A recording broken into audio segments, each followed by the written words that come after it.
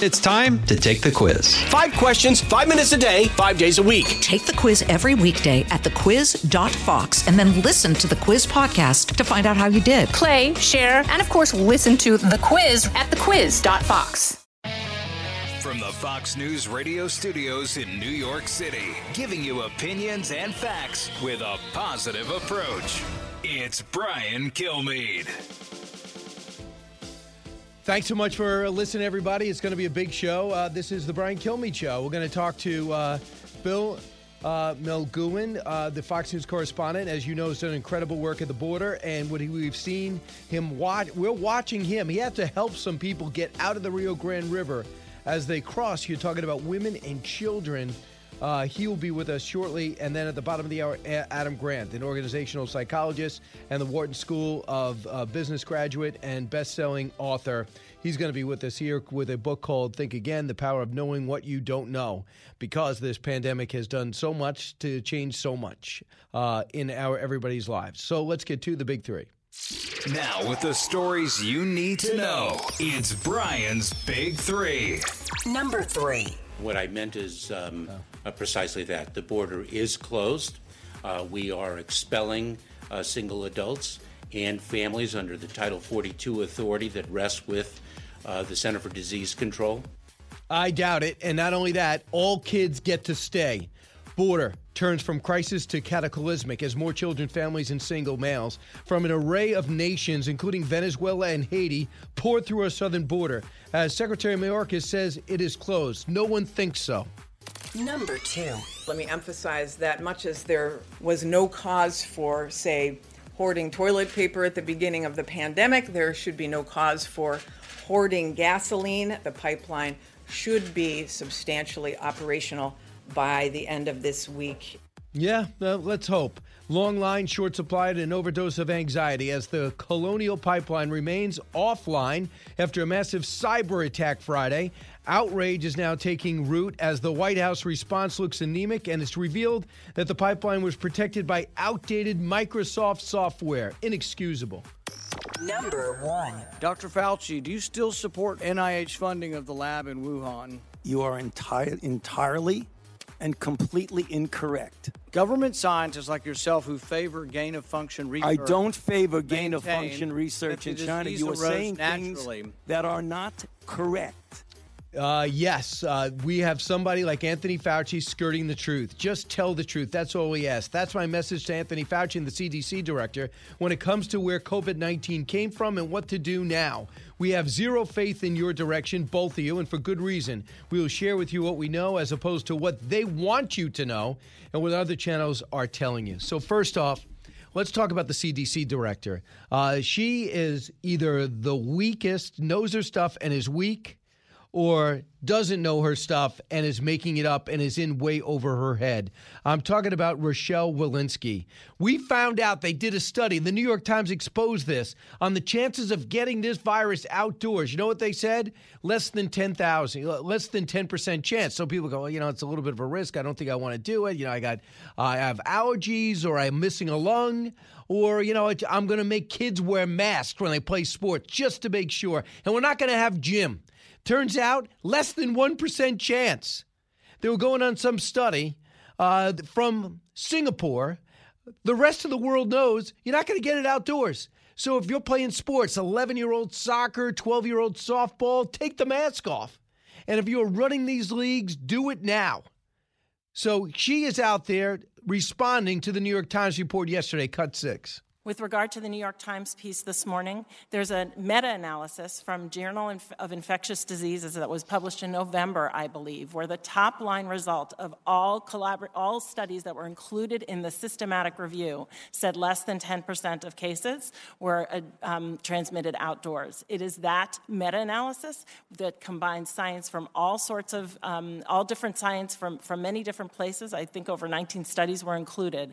The top-line result was less than 10%, published in the Journal of Infectious Diseases, one of our top infectious disease journals. That is where that came from. It was a published study that synthesized study from many places. But do you know what it said? Less than 10%? It's true, technically, but you're not being honest. Less than 1% is less than 10% too. And that's what you say. and then you tell people to take the masks off. Then if you tell them to get vaccinated, which, by the way, they probably, the ones that are on the fence, they listen to this stuff, and they're going, I'm not going to even take a risk. I'm worried about this. It came too quick, or I don't like vaccinations, whatever the reason is. Now you hear, go outside, it's dangerous. No, it isn't. It's less than 1%. No, it's a 10% chance. What have you been doing to people's lives for the last year? Some meta study that doesn't add up even to the New York Times. Cut 7. My promise is that CDC will continue to follow the science as our guide. And my appeal is to implore everyone to get a COVID-19 vaccine as soon as possible as the fastest way to end this pandemic. But even with this powerful tool, while we continue to have community transmission, we must also maintain public health measures we know will prevent the spread of this virus. No, we're not. If it means 6 feet apart with a vaccine, you don't need it. If it's wearing a mask, you don't need it. You're with vaccinated people, you don't need it. If you're with an unvaccinated person, let them make adjustment. I'm not. Come on, what are you talking about? I'm going to leave everything in place, just get a vaccine, just trust me. Here's Susan Collins. And when you lose Susan Collins, you have lost everybody. She is the most moderate in every way, shape, and form you can define moderate. Cut 8. I always considered the CDC to be the gold standard. I don't anymore. So here we have unnecessary barriers to reopening schools, exaggerating the risks of outdoor transmission, and unworkable restrictions on summer camps. Why does this matter? It matters because it undermines public confidence in your recommendations, in the recommendations that do make sense, in the recommendations that Americans should be following. You understand? If this is Louis Gohmert or something, you say, well, even though Louis is writing a lot of stuff, sometimes he gets a little emotional. Susan Collins is emotional. You know, the summer camp things, you would think it was written by The Onion. They are so ridiculous for kids that parents are going to go, I'm not going to bother. Now, some camps are going to ignore it, and then they're going to get sued. Well, the CDC guidelines, someone will find some law, so they're not going to be able to get a license to do it. But a lot of camps are not even going to exist. Why are you destroying businesses unnecessarily? I ask that of Governor Cuomo every day, but I ask that in Washington. And we know how she sold out to the teachers' unions to keep those schools closed because the unions want them closed. No use for the entire department, which is a shame because we're paying a lot of money for them to watch our backs, and they're not. So yesterday, the real fireworks happened as expected. I think we pulled some of this back for our show. Senator Rand Paul challenged Anthony Fauci on what the NIH, what he headed up, was control of their purse strings, gave to the Wuhan lab in the hope of investing in and getting results of gain-of-function research, where they take live viruses and they study how they act so they can prevent them next time they come up. The problem is they are extremely dangerous, and a lot of people don't want them to do it. In 2012, for example, the Bulletin of the Atomic Scientists, which I'm not a subscriber to, but I read all this stuff about it, this story in the New Yorker. Lynn Klotz warned that there's an 80% chance, given how many laboratories were then handling virulent viruses, that these variants, that a leak of a potential pandemic pathogen would occur sometime in the next 12 years. I think that's 2024. I think it happened before that. Now, behind the scenes, the organizer of The Lancet, Peter Daszak, pushed back on the fact that there was a big push to look at the Wuhan lab and stop sending money there. There was a movement to stop sending money to the Wuhan lab. Well, The Lancet, which is run by Peter Daszak, you might have seen him on 60 Minutes on this very topic. He wanted to get that money, so he had 27 Nobel Prize-winning scientists, come out to strongly condemn the conspiracy theory suggesting that COVID-19 does not have a natural origin and that they couldn't go ahead and continue to test in that Wuhan lab. Unbelievable. So as you look at what Anthony Fauci knew about this Wuhan virus, you never hear him talking about the origins. You never say we need to find out. But as everybody will tell you, in order to stop the next pandemic, we need to find out how this one started. So you read all this, how the NIH is all over it. Anthony Fauci's name is all over this. A thank you note from the Wuhan lab for his contribution. And then the dueling took place. Here is Rand Paul and Anthony Fauci. Let's go to, what cut should we go to of them? Yeah, cut one. Dr. Fauci, do you still support funding of the NIH funding of the lab in Wuhan? Senator Paul, with all due respect, you are entirely and completely incorrect that the NIH has not ever and does not now fund gain-of-function research in the Wuhan Institute Do they fund of Virology. Dr. Barrick?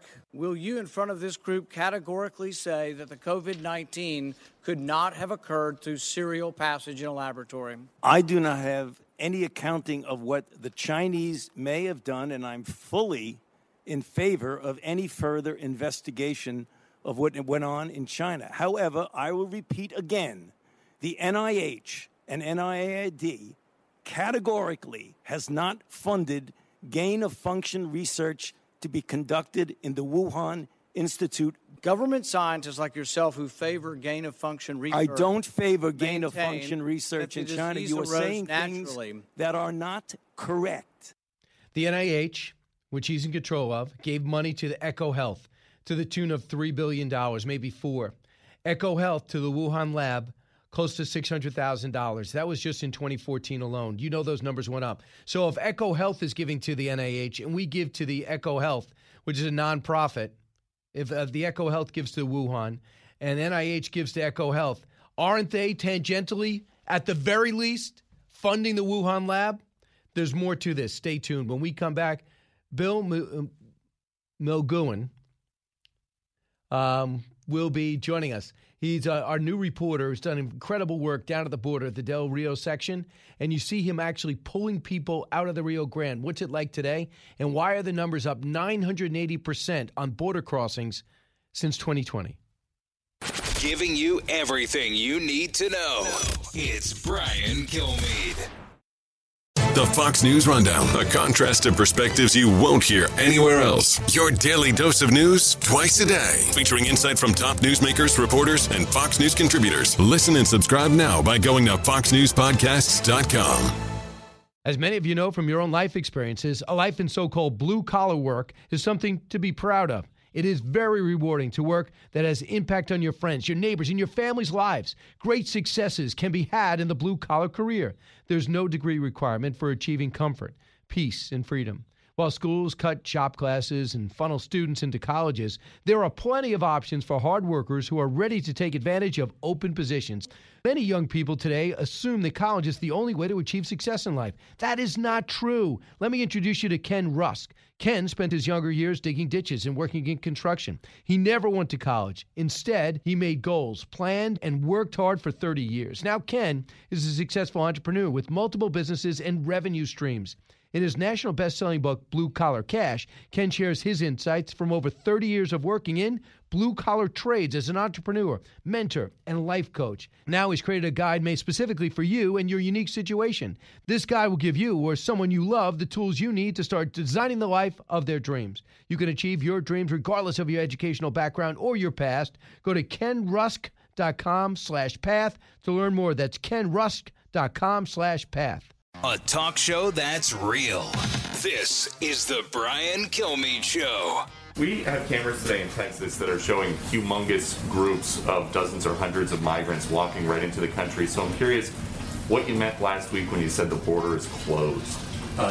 What I meant is precisely that. The border is closed. We are expelling single adults and families under the Title 42 authority that rests with the Center for Disease Control. And we decided as an administration, in furtherance of the President's direction, to administer our immigration laws of this country in an orderly and safe and humane way, that we will not expel unaccompanied children. The numbers speak for themselves. It's absolutely a crisis. And the fact that you have over 178,000 illegal apprehensions in 1 month alone is just outstanding. It's beyond words. And for the administration to continue to say that the border is closed and the border is secure, and thousands of folks are coming, and these are just the ones that we apprehend. You have to remember, there are thousands and thousands a month of gotaways of folks that we don't apprehend. So joining us now is Bill Melugin. He doesn't need a press conference to find out what's happening at the border. He's at the border in the Rio Grande sector. Bill, we're watching you pull people out of the Rio Grande River. Are you shocked about what you're seeing? Yeah, you know what, Brian, good morning to you. It's kind of strange for us on the ground to listen to those press conferences out of D.C., hearing that, quote unquote, the border is closed. That's certainly not what we've been witnessing here in Del Rio. The last 4 days in a row, every single day, 10:15 a.m. local time, Coyote shows up on the hill, a bunch of vehicles start pulling up, and you get a group of about 50 migrants who just walk right across the river and come into the United States illegally. And we're going to be here at 10:15 a.m. again today to see if it happens all over again. So it's been a pretty bizarre experience, because the last day when they first came over, it was just us there. I mean, there wasn't any law enforcement there for the first couple of minutes. So all these folks were just streaming in, and we were kind of wondering, like, what the hell are we going to do? We're just standing here watching these people come in. Eventually, Border Patrol showed up. But yeah, it's pretty interesting to watch those press conferences out of D.C. and then be standing here on the Rio Grande as I watch Coyotes lead large groups of folks directly into the United States. I know you just joined us now, but, they were walking across with Biden T-shirts. The Mexican president said he's a migrant president. That's why they're coming. It's not politics. Last year in 2020, 17,106 came in April across the southwest border. Now, 178,622. Those are the ones we got, let alone ones that we didn't get, drug trafficking, or we just didn't go through Border Patrol. I've never seen anything like this. I mean, how do you what are they saying to you? I know you speak Spanish and you're able to interact with them live on the air. Why are they coming? Where are they coming from? So almost every single one of them that we talked to is coming from Venezuela. There's been a few that are coming from Cuba. But I've kind of asked them that question directly. I've asked them, straight up, does our new president have anything to do with you coming? Why are you coming right now? Why was it not months ago?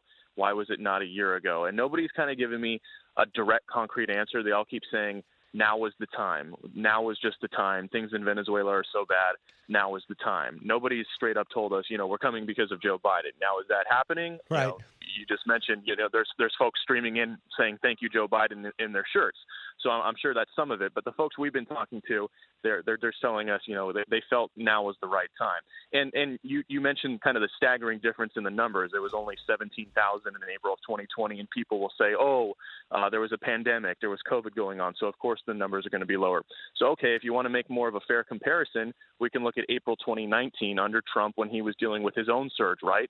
Well, the numbers under Biden are still a 63% increase over the Trump surge. April 2019, it was about 109,000. Right. April 2021, we're at 178,000. So if you're looking at surge to surge, Biden versus Trump, Biden still has a 63% increase over that. And there's no stopping them. At least they were trying to build a wall and trying to change the rules and roles in order to make it happen while meeting with these other countries. There's been no urgency. Bill Melugin with us now, Fox News correspondent stationed for the moment at the border. Bill, who are these people? We know where they're coming from, but what are they saying they're hoping to do here? They want to just become residents. They want to be here separately. They're trying to meet family. Out of the gates and ready to go. Hey, it's Hutton Withrow. Hot Mike is here on the Outkick Network. We've got your afternoon covered with the latest sports discussion, and it's available wherever you find your audio. Daily analysis and news. He is hot. I am Mike. Actually, my name is Chad. His name is Jonathan, but you get the picture. We're going to bring it every single day. Whatever you want to call us, we'll respond to. We just want you to respond to what we're dishing out every day. And while you're here, we hope you subscribe to the podcast, like, subscribe, and share. Most of them are trying to meet family. So basically, as soon as most of them come up the river, I ask them all the same question. Where are you from? And then they typically say Venezuela. And then I say, where are you going? And raise your hands if you have family here. Almost everybody raises their hands, and most have told us they're going to either Houston, Miami, or Atlanta. And those have been the three main areas where folks say they have family, and that's where they're trying to get to. Now, it sounds like most of them are hoping to either claim asylum. One guy came up to me yesterday claiming that, Venezuelan police had shot him, and he lifted up his shirt and showed me kind of like a bullet scar going through his side and out his rear end. Another guy, you might have seen the live shot where I asked the guy coming out of the water, why did you come? And he broke down in tears and started crying. He told us off camera, 15 minutes after that both his parents had been killed in Venezuela, and he came here with his sister. So the families all have different reasons for showing up here. Some of them, look like very nice, very sweet families. Others are just single guys coming across the river. And literally just 2 miles down the road from where we've been doing these live shots, there's We'll watch you again, Bill. Thank you. It's the Hammer Time Podcast. Fox News Channel's Bill Hemmer takes you one-on-one with engaging personalities covering the critical issues of the day. Find Hammer Time now by going to foxnewspodcasts.com. America's listening to Fox News. A radio show like no other. It's Brian Kilmeade. You told me it was the right thing to do. Look, I know what I told you to do, but when I told you to do that, I was... Ralph, I was not exactly right. What do you mean not right? I mean not right. I don't get you. You mean you were wrong? Yeah, that's right, Malf. I was what you just said I was just then, yeah. Wrong? The Fonz wrong? Malf, look. There is a first time for everything, huh? And that is the point. The 1970 sitcom where 60 million people watched every week, where almost everyone could recite in the 1970s what happened on Happy Days. Remember when Fonz had to admit, everyone wanted to be him, that he was wrong. That fits into our next guest's line of thinking. Adam Grant, organizational psychologist at Wharton School and best-selling author. His latest book is Think Again, The Power of Knowing What You Don't Know. And especially after this year, the pandemic, everyone forced to do things they weren't ever did before. If you're a performer, you're at home more than ever. You're not going to games. You're barely, for a while, we weren't even watching sports. Now, most people have changed their work habits. Some people don't go to work. Some people don't have a job. Rethinking everything. Adam Grant, welcome to the Brian Kilmeade Show. Your ideas came across at just the right time. Thanks, Brian. That was a complete accident. Had no idea that we were all going to be rethinking so many fundamental assumptions during a pandemic. I was just frustrated that I had a hard time admitting when I was wrong, and so did everyone else that I knew. And it's so wrong is one thing. The other thing is just to change. For example, like so many people that don't go pro but care about sports, you were a diver. And you said, you identified as a diver. You worked hard and outworked people, and you had a great success. But what happened when you went to college? I found out that I couldn't beat people who were more talented than me by outworking them anymore. And all of a sudden, I'm stuck with, this is my identity, right? Everyone who knows me sees me as a diver. What if I walk away from that? Who am I? And after about a year of just crashing all over the pool and misery at 6 a.m. at practice, I finally said, you know what? Diving is something I do. It's not who I am. What I love about the sport is that it challenges me to grow and excel and try to contribute to the growth and excellence of my teammates. And those values I can pursue in lots of different things. So I'm going to look for other ways where I can grow, excel, and contribute. So a lot of people see themselves in their job, and then they find out the job says, we're going to have to let you go. This pandemic made us cut costs, or we're out of business.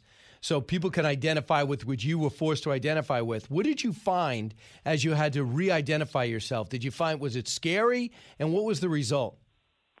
Yeah, it was pretty uncomfortable at first. I felt like I was walking away from something that I've been good at for a long time, something that that other people appreciated and valued, and especially, I think we live in a world where we put athletes on a pedestal, right? So even though I was good at a fake sport instead of one of our major sports, it still gave me status. And I think walking away from that forced me to recognize that I needed to be able to be proud of the things that I had achieved and worry a little bit less about what other people thought of me. And open up your mind to learning different things. You say one phrase that you have to get comfortable with is when to quit and when to grit. So when to grind it out and work your way through it, and when to say the payoff is not going to be worth the grind. Yeah, one of the most common traps we see people run into at work is called escalation of commitment to a losing course of action. It's where you make a choice, you get some feedback that it might not have worked out, right? Maybe it's the wrong job or the wrong culture for you, and then instead of rethinking it, you double down and invest more because you want to convince yourself and everybody else that you made a good decision in the first place. And then, of course, by the time it's clear that it was the wrong call. It's too late. You feel like you've just invested too much. And I think one of the big reasons we land in that trap is we are told never give up, right? We're told not to be quitters. And I think that there's obviously a time and a place to persevere, but you don't want to stick around throwing good money after bad. Understood. So you say we live in a country and society that favors confidence over competence. And do you have an example? Oh, lots of examples. I think that probably the clearest example is if you look at what happens when people go into meetings at work. It's usually the person who speaks with the most confidence who ends up driving the decision, right? So we listen to the people who sound authoritative, who speak with a lot of certainty, instead of the people who may actually know what they're talking about. And one of the hallmarks of being an expert is being willing to say, I don't know, and I'm not sure, right? Because the more you know about something, the more you see the complexity and the nuance. And oftentimes, the very people who have all that knowledge have a hard time getting it across because they sound like they're tentative or they're equivocating or they're ambivalent. And that is actually a hallmark of how much they know. Very interesting because you have a few examples of that where in your own life, you said that if you have a degree of humility, it works out. And you said that was part of the reason why you had an exercise where professors would do their version of Jimmy Kimmel's Mean Tweets, take some of the bad feedback about their teaching and read it out loud. Why? Well, largely because we had a choice. We could continue to pretend that our classes were perfect, or we could acknowledge that we were always trying to improve them. And I got some pretty tough feedback when I first started teaching. I remember one student wrote that I was so nervous I was causing everyone else to shake in their seats. And it was painful to read at first. But then I realized, you know what, I could spend all this time trying to prove myself and fool them into thinking that I'm comfortable, but they already know that I'm nervous. They can see it. If I admit it out loud, right, I'm actually showing that I'm secure enough in my strengths to acknowledge my weaknesses, and I can turn them into my coaches. And so a bunch of us got together and said, let's read our tough feedback. We want to prove to students that not only are we open to hearing criticism, but we can take it. And I found that whenever I do that, the floodgates open. That when students hear me criticize myself out loud, that they bring problems and ideas, but also great suggestions and encouragement that they just didn't feel safe to speak about before. All right, we're talking with Adam Grant. He's an organizational psychologist. He wrote this book, Think Again, The Power of Knowing What You Don't Know and Being Open Enough to Understand It. Adam, that was my subtitle and your subtitle. But, Adam, this is perfect for politics. Well, people are going to their own corners. We're ignoring Democrats or ignoring Republicans. We're ignoring a president and wish the other president was there or vice versa. How can you start opening yourself up to saying, well, those people over there might have some good ideas rather than walk past them, engage them? I think that's a great question. And frankly, it's a question we should all be asking more often. I think for me, the starting point is to recognize that your heroes are not as great as you think. And your villains are not as bad as you think. Right? Everyone's complex. And I think it's so easy when we start to think like politicians to defend our tribe and attack the other side. What I would love people to do actually is go back to the way that Abraham Lincoln thought. He seems to be the one president that both sides can agree on. And I think one of the great moments in Lincoln's history was he came into the White House convinced that if he abolished slavery, it would permanently tear the Union apart. How lucky are we that he changed his mind on that? He was not giving up on his values, right? He obviously believed in the American dream. He believed in freedom, but he did shift on his policies. And I think the principle here is to stick to your principles but be flexible on your policies, because there may be ways of advancing your principles and your values that you haven't tested or explored yet. And to further even go that storyline, he realized at that time it doesn't matter what he thinks, the country would be divided forever if he did it. But 2 years later, he thought the country was ready, and he was right. So timing is everything. He put his principles on hold for a short time in order to ultimately win the battle. Yeah, I think that if Lincoln were alive today, there's a good chance that a lot of people would be calling him a flip-flopper. Right? And flip-flopping is when you change what you say to tell people what they want to hear. What Lincoln did was different. He learned. Right? He evolved. He paid attention to the timing and figured out, okay, this is the moment where I can actually pursue multiple principles as opposed to sacrificing one for another. And I think we need to give our politicians a little bit of leeway to do that, right? To say, I changed my mind. That could be a source of strength. That could be a recognition that you have discovered something new. And last time I checked, the point of learning is not to affirm what you already believe. It's to evolve what you believe. Very interesting. So the other thing is, like, when people are sports fans, they hate the other team. Do you think you can get a Yankee fan to be open about the Red Sox? I did, actually. Tim Kundra and I ran some experiments where we tried to get Yankees fans to support the Red Sox and vice versa. And we found a lot of things that didn't work. But one thing that did was asking them to imagine that they had been born in the other city. Just thinking about, if you're a Yankees fan, who do you think you would root for if you grew up in Boston? And all of a sudden they said, you know what? It's possible that I could be a Red Sox fan, and maybe the people who root for them, sort of an accident of birth and circumstance. They didn't necessarily choose it, and there's more to those people than the one hateful belief that they hold. So do you believe, Adam, we always were, everybody listening right now is in a class, and there's the smartest kid in the class who didn't have to study, was always great from first grade, 8th grade, 12th grade. Oh, that kid's valedictorian, he's so smart. Having said that, is there something different?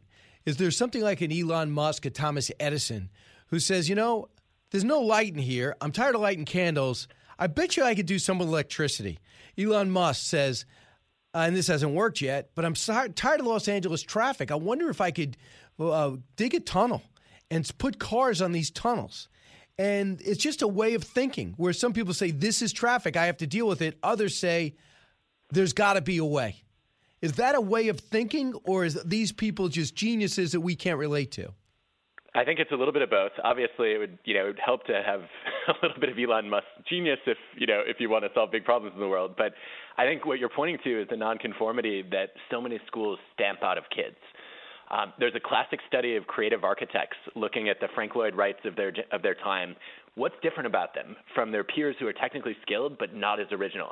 And it turns out that one of the differences is the creative architects had spikier grades. In high school, they got A's in the classes they found interesting and C's and D's in the ones that they didn't. And I think that what that really reflects is they were not necessarily that interested in succeeding within the system. They were trying to figure out, how do I shake up and improve the system? And I think that in too many schools, excellence demands conformity. And we know in life that excellence actually demands originality. So I think it's a skill set that we could obviously teach. Some people do it more naturally than others, but there's no reason why you can't improve from your baseline. You think about it, too, with Steve Jobs. I'm not going to college. It's taking too much money from my parents, but he will audit some classes. And I believe Bill Gates, the same thing. The guy didn't go to college. He did things his own way, thought out of the box, a little bit much more affluent, obviously. But Adam Grant, people listening right now who have lost their jobs or got demoted or they have to work out of their house, their identity is no longer linked with their occupation. What are a couple of things you could do for them right now? Give them ideas to think about how to reorganize their thinking. You talk about this term called cognitive retrenchment. Yeah, I think one of the things we see over and over again is that when people gain a lot of experience in a field, they start to think too narrowly about what their skills are and what they can contribute. So this idea of cognitive entrenchment is I take for granted assumptions that need to be questioned. We see it, for example, with highly experienced accountants who are actually slower to adapt to new tax laws than novices because they're used to the way they've always done things. And I think one of the silver linings of this pandemic, and obviously it's been such a tragedy for so many people with the loss of life and the loss of jobs and the economy is struggling, is that it has given people the space to rethink who they are and what they do. LinkedIn actually just published some data showing that over half of people expect their next job to be striking out on their own. I think we're going to see a wellspring of entrepreneurial activity. And so I think this is a perfect time to run a career checkup or a life checkup. Just like you would go to the doctor once or twice a year, even if nothing is wrong, you want to pause and say, okay, what are the skills that I have? Where could those add value? And what are the skills that I want to learn in the next year so that I can get a little bit more control and freedom in my own career? So revisit your goals, revisit your relationship beliefs, revisit your ideas and ideals. Yeah, and also rethink your network a little bit. One of the mistakes that people make when they lose a job is that they narrow their networks. They tend to reach out only to their strongest ties for help because those are the people they trust, their close friends, their family members, maybe a couple of colleagues. The data actually tell us, though, that you're more likely to get a job through weak ties, those more distant acquaintances, because they travel in different circles, they meet different people, they know different things, and they can open up opportunities. And I think the pandemic's made it a lot harder for us to reach out to those weak ties because we don't run into them every day, and we need to be a little more proactive in doing that. It's so interesting, too, Adam, because you say, you were a diver, you recreate your identity, you become a teacher, you take some things, but you also have a passion to be a magician. And you still do it all, right? And do you find that adds to your enjoyment? Even if you're not the best magician in the world, you like pursuing it? Yeah, I technically retired, but I really enjoy having it as a hobby. There's actually some new evidence showing that having a little side hustle is a great source of confidence and mastery when things aren't going well in your job. And we've all had those days, right, where we feel like I just can't do anything right. And having something that I can turn to that I feel like I'm decent at and that I can get absorbed in and find that flow experience where I'm in the zone really helps to rejuvenate my energy. The name of the book is called Think Again, The Power of Knowing What You Don't Know. Adam Grant also has a TED Talk out there. Adam, it's been very educational. Thanks so much for taking the time to do this and research it. Thank you. Hope you don't rethink that. I promise you I won't, but I should if I'm paying attention. 1-866-408-7669. Back with you in just a moment. Educating, entertaining, enlightening. You're with Brian Kilmeade. From the Fox News Podcasts Network, download and listen to The Untold Story with Martha McCallum. The host of The Story on Fox News Channel sits down with major newsmakers each week to get their untold story. Subscribe and listen now by going to foxnewspodcasts.com. The more you listen, the more you'll know. It's Brian Kilmeade. Going forward, the nation needs it. The nation needs a strong Republican Party. The nation needs a party that is based upon fundamental principles of conservatism. And I am committed and dedicated to ensuring that that's how this party goes forward, and I plan to lead the fight to do that. I will do everything I can to ensure that the former president never again gets anywhere near the Oval Office. We have seen the danger that he continues to provoke with his language. We have seen his lack of commitment and dedication to the Constitution, and I think it's very important that we make sure whomever we elect is somebody who will be faithful to the Constitution. Congresswoman, do you feel betrayed by today's vote?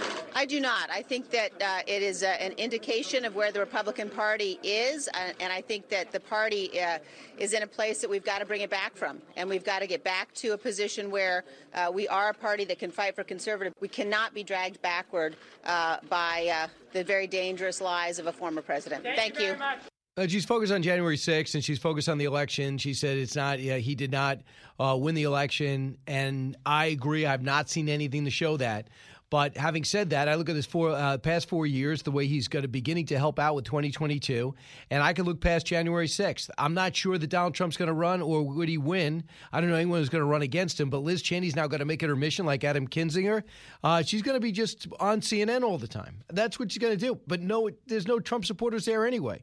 Here's what Chris Christie told me last night, who's been a critic of the former president before. Cut 25. It's pretty clear to me that Liz Cheney doesn't want to be in leadership anymore.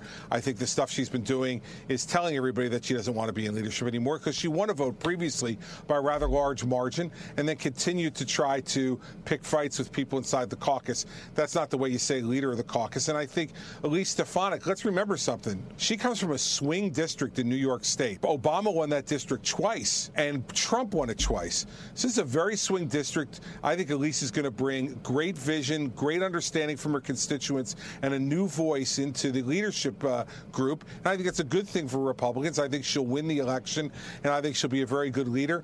Yeah, I just don't think I thought Mitch McConnell probably handled the best, and Bill Cassidy, too. You know exactly where he stood on January 6th. You know that they don't agree with the president. They continue pushing that he was robbed. But he doesn't bring it up every day. Senator Cassidy doesn't bring it up every day. And Cassidy voted to impeach him. But he's not making it part of his platform. I think it would be a big mistake for Liz Cheney to bring it up every day. In fact, she's going to have a hard fight to keep her 2 years, even though she's smart, competent, and conservative. Who voted with the president over 90% of the time? This is the Brian Kilmeade Show. Go to briankilmeadshow.com. Or to the podcast. Living the Bream is a podcast hosted by Fox News Channel's Shannon Bream, sharing inspirational stories, personal anecdotes, and an insider's perspective on actions and rulings from the High Court. Subscribe and listen now by going to foxnewspodcasts.com. America's listening to Fox News. Live from the Fox News radio studios in New York City, fresh off the set of Fox and Friends, it's America's receptive voice, Brian Kilmeade. Hi, everybody. Thanks so much for being here. It's the Brian Kilmeade Show. It is going to be a great hour. Dr. Marty Makary has been scrambled to help us out with the origin of the virus, and well, as the CDC gets raked over the coals yesterday, and justifiably so, we got to get the right message on masks, on distancing, on camps and school, on walking around your office and walking around the streets. I want to get it from a doctor who's not politically oriented. Is that indeed possible today? And Senator Bill Cassidy, like some Republicans, he voted to impeach the president on the second time, but he's not out there trying to destroy the president, the former president, and his legacy. And he hasn't even ruled out voting for him again. But Liz Cheney, moments ago, made it official. She is ousted, or they voted her out. She's ousted as the number 3 person on the House side. Elise Stefanik will run for that spot. I'm sure she'll get it because she was endorsed by Kevin McCarthy. So a lot of those theatrics are going on in Capitol Hill. So let's get to the big 3. Now, with the stories you need to know, it's Brian's Big 3. Number 3. What I meant is precisely that. The border is closed. We are expelling single adults and families under the Title 42 authority that rests with the Center for Disease Control. There it is. Secretary Mayorkas. Border turns from crisis to cataclysmic as more children, families, and single males from an array of nations, including Venezuela and Haiti, pour through our southern border. Live on camera on our network. Secretary Mayorkas is clueless. Number 2. Let me emphasize that much as there was no cause for, say, hoarding toilet paper at the beginning of the pandemic, there should be no cause for hoarding gasoline. The pipeline should be substantially operational by the end of this week. Yeah. Secretary Granholm, right. Long line, short supplied, and overdose of anxiety as the Colonial Pipeline remains offline after a massive cyber attack Friday. Outrage is now taking root as the White House response looks anemic, and it's revealed that the pipeline was protected by outdated Microsoft cyberware. Unbelievable.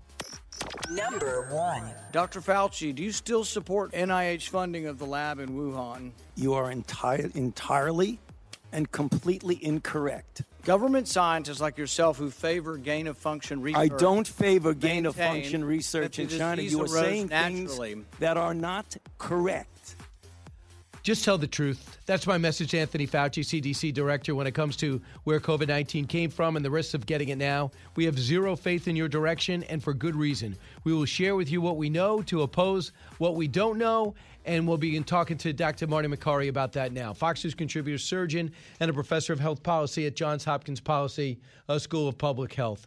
Dr. Makary, first to the sparring session. It's a little bit complicated.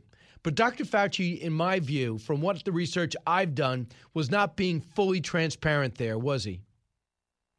No, he wasn't. And where's the humility? Because the NIH was giving money to the Wuhan Virology Lab, and we can argue whether or not the goal of those experiments was gain of function, but why are we funding bat virus research in China? We've got good research in the United States that we need to fund.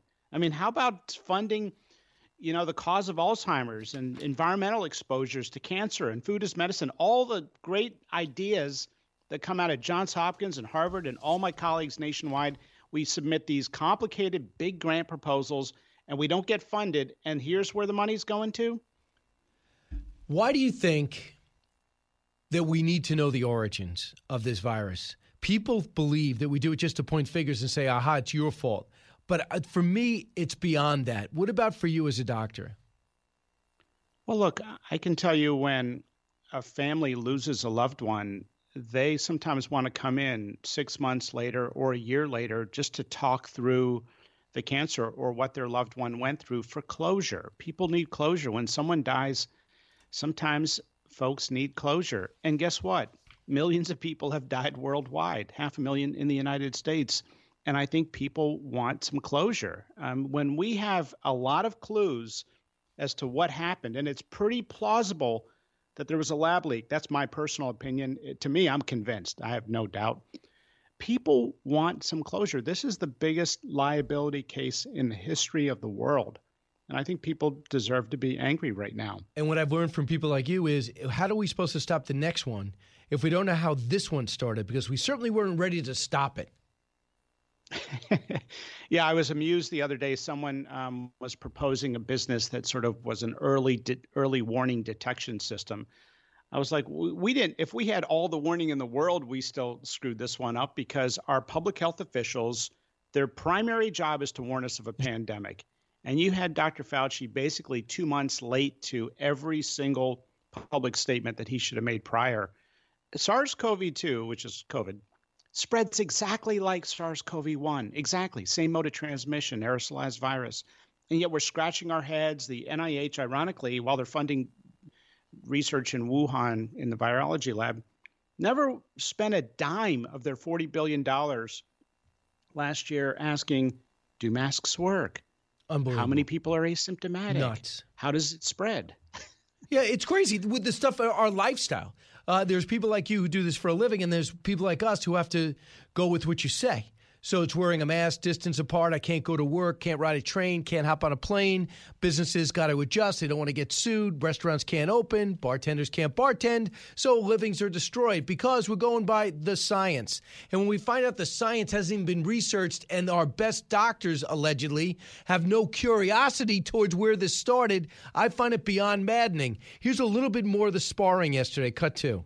We do support it in the U.S. We have 11 labs doing it, and you have allowed it here. We have a committee to do it, but the committee has granted every exemption. You're fooling with Mother Nature here. You're allowing super viruses to be created with a 15% mortality. It's very dangerous. I think it was a huge mistake to share this with China, and it's a huge mistake to allow this to continue in the United States. And we should be very careful to investigate where this virus came from. I fully agree that you should investigate where the virus came from. But again, we have not funded gain-of-function research on this virus in the Wuhan Institute of Virology, no matter how many times you say it, there was research. So, I mean, we don't know if it wasn't happening, but he keeps qualifying it, saying the Wuhan Institute. Are you doing it elsewhere? Well, the NIH funded a consortium, which was a grant that named the Wuhan Institute as one of the sites in the consortium. So what Dr. Fauci is saying is basically we didn't fund the lab. They funded the consortium that gave the money to the lab, all in the application. This is all public record. I mean, I've been a part of many NIH applications. You have to list every single person, investigator, their background, why they can do the research. But you're getting a little sneak peek, Brian, into the dysfunctional bureaucracy that is America's NIH. $40 billion. And rather than studying the cure of cancer and other great ideas out there, they're characterizing bat viruses in China. Why are we doing that? There's 1 million viruses on planet Earth. About 1% have crossed over into the human species, okay? Why are we trying to characterize all these viruses that live in the animal kingdom? There's risk. Laboratory errors are common. Talk to any researcher at any institution. I've been at labs all across the country, and lab errors happen especially with aerosolized respiratory viruses. Like the labs run experiments late into the night. Yep. It's often staffed by junior people. I mean, who's in the lab at 2 a.m. running the experiments? Some kid that wants to go to medical school. It's not the senior experienced researcher. Lab errors are very common. So the NIH gave money to EcoHealth. And the NIH NIH gave EcoHealth $3.7 billion. EcoHealth to the Wuhan lab gave them $598,500. That was in 2014 alone. I'm sure that's going to reveal something else about the money trail. But to me, it seems like legitimate questions. We're trying to get to the bottom of it. Instead of telling Anthony Fauci why he's so great, they're asking him penetrating questions. And you have other networks accusing Rand Paul of the worst conspiracy questions. But again, we have not funded gain-of-function research on this virus in the Wuhan Institute of Virology, no matter how many times you say it, there was research. It's like ripped from the pages why of does he keep QAnon. doing this to really, himself? I don't know why he does. It's really strange. It's more than strange. It's disturbing. It's part of a bigger picture. Has a doctor at the front of his name. For some reason, seems to go further out there than anybody else. Does he deserve to be mocked? Look, I had dinner with Rand Paul once, and we talked a lot about medical research. He's one of the smartest doctors I know, okay, because he knows both medicine and public policy. This stuff is not, it's not a question whether or not EcoHealth snuck money out to the Wuhan lab. It's in the grant application, which is public record. And if you look at the aim of that grant, they said they were using the money for the Wuhan lab to characterize different coronaviruses. Why would you do that? Even let's just say there was no gain of function research, which I think there was, but it's a goal that's hard to pin down. Let's say there wasn't. Why are we giving money to characterize coronaviruses in a lab in China? That should spark outrage among every American out there. And there's one of these scientists, is this so-called bat woman. She was assessed by bats and the danger of whatever you guys do with bats and how they carry diseases. In her research, the scientist at the Wuhan Institute, she acknowledges that money came from Dr. Fauci and his institute because she thanked him in the footnotes of the report that she ended up doing. The other thing that's driving me nuts is what came out in a study, and the New York Times exposed it, that there's less than 1% chance of catching this virus and transferring this virus out and about outside. And they knew about it.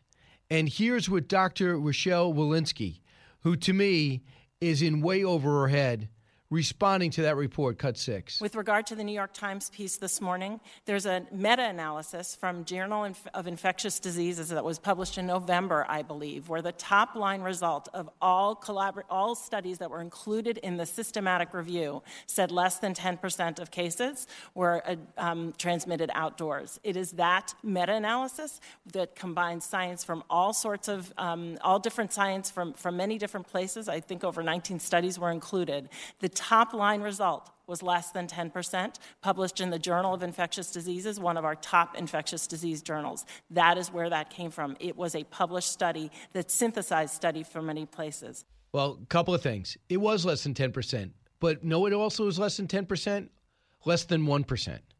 So it wasn't transparent and obvious. We're out there playing sports in masks, walking around to outdoor malls with masks on. That should stop now. I feel bad for Dr. Walensky. She's a smart doctor. She's going down in flames. I mean, this looks pathetic. She's citing a study that says less than 10%, and the real number, actually, if you read the study in the Journal of Infectious Diseases, it's really 0.1%. Now, the authors floated, around 1%. It's really 0.1, and that's consistent with the study out of Ireland that found that only one case out of 1,245 had any link to possible outdoor transmission. So that's the real number. It's less than 1 in 1,000. But that happens to be less than 10%. It's also less than 50%. But you don't say, because there's a less than 50% chance, we're going to make track and field athletes in high school wear a mask and watch them pass out from carbon dioxide, inhalation. It's pathetic. It looks bad for the so-called movement to, bring science and listen to the science. The American people they're seeing through this right now. You don't need me to interpret what's happening. They perceive a low community risk of the infection, and they're correct right now. And I think it's really bad because the credibility of public health is going down the toilet. Absolutely. And I'm going to take calls next. And another doctor, Senator Bill Cassidy, coming up after that. My exit question is what came down yesterday. The CDC or the FDA has now said it's okay for 12 to 17-year-olds to get vaccinated. A lot of parents are listening to us right now. What do you suggest for them?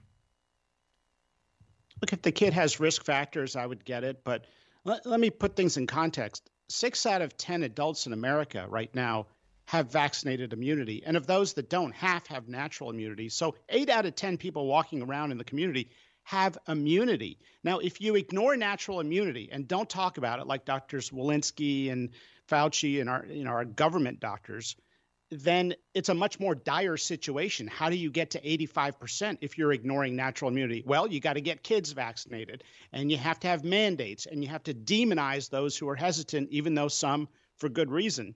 And so that's the calculus that changes the path entirely. Whether or not one accepts natural immunity changes things entirely. Look, I think if the kid's high risk, their kids 12 to 15 are physiologically similar to kids that are 16 and older. Got it. So you could do it fearlessly if you chose, worry-free? Yeah, and look, Yes, I would. And even if the kid's healthy, they don't have risk factors, you may want to consider getting it, not because the kid's at risk of dying of COVID. That's infinitesimally small among kids. It's because of the inflammatory syndrome. That has happened thousands of times during the pandemic, and it could prevent that condition, which can be uncomfortable. Got it. Dr. Martin Makary, thanks so much. Appreciate it. Thanks, Brian. You got it. Voice of Reason. When we come back, your calls, 1-866-408-7669. Keep in mind, you can get the podcast anytime, BrianKilmeadeShow.com. Don't go anywhere. Brian Kilmeade will be right back. With Fox News Podcasts Plus, you can enjoy all your favorite Fox News podcasts without commercials. Subscribe now at foxnewspodcasts.com. If you're interested in it, Brian's talking about it. You're with Brian Kilmeade. It should bother every American that our largest pipeline to the east, 43% of all oil and gas for the eastern United States, could be hammered by some private sector criminal gang. And we have no idea who they are, where they are, how to get them, how to make it too expensive for some other gang to do it. These things all are compounding, and I think that another couple of months you're going to see a real sense of dismay that this is a Democratic Party that is hanging on to power by a very, very thin. And by the way, Politico says GRU, which is the Kremlin Foreign Intelligence Unit, is responsible for this, at the very least green-lighted this attack on the Colonial Pipeline that has inconvenienced 17 states, caused long gas lines for people panicking, and some legitimate shortages, especially in North Carolina. It's 5,500 miles long, goes from New Jersey to Texas, and because of the irresponsible cyber protectionware that they have, it's dated Microsoft. They are now susceptible to a cyber attack from this renegade organization called the Dark Side. So now we're all convenienced because they don't want to be responsible, and the federal government, previous administrations included, have to come up with some cyber software that's universal and authentic and good. Doug, listening on KLIN in Nebraska and Lincoln. Doug, what's on your mind? Quick. Hey, as far as your pipeline, I still say that's part of a Russia. Biden wants to make a Russian Cold War start up again, and it's still China. I don't think he does Even want though it's coming out of Korea, it's backed by China. It's not coming out of Korea. It's coming out of Russia. But I don't think that Biden wants a Cold War again. Ron, KSLM. Ron. Brother. Okay, my brother Brian, I'm going to hit 3 points. Number one, I had a couple of kids that ran a female collapsed because of wearing a mask, breathing too much CO2, higher levels than almost our oxygen levels. Number two, Dr. Fauci, if we had a smallpox going back to our cowboy and Indian times, it would be on the blankets. With all these wearing these masks in these homeless Ron, areas. I'll have to hold you at 2. Thanks so much. New from the Fox News Podcasts Network. My name is Kennedy, and welcome to my podcast, which will, I humbly say, single-handedly save the world. You're welcome. It's Kennedy Saves the World. Subscribe and listen now by going to foxnewspodcasts.com. Radio that makes you think.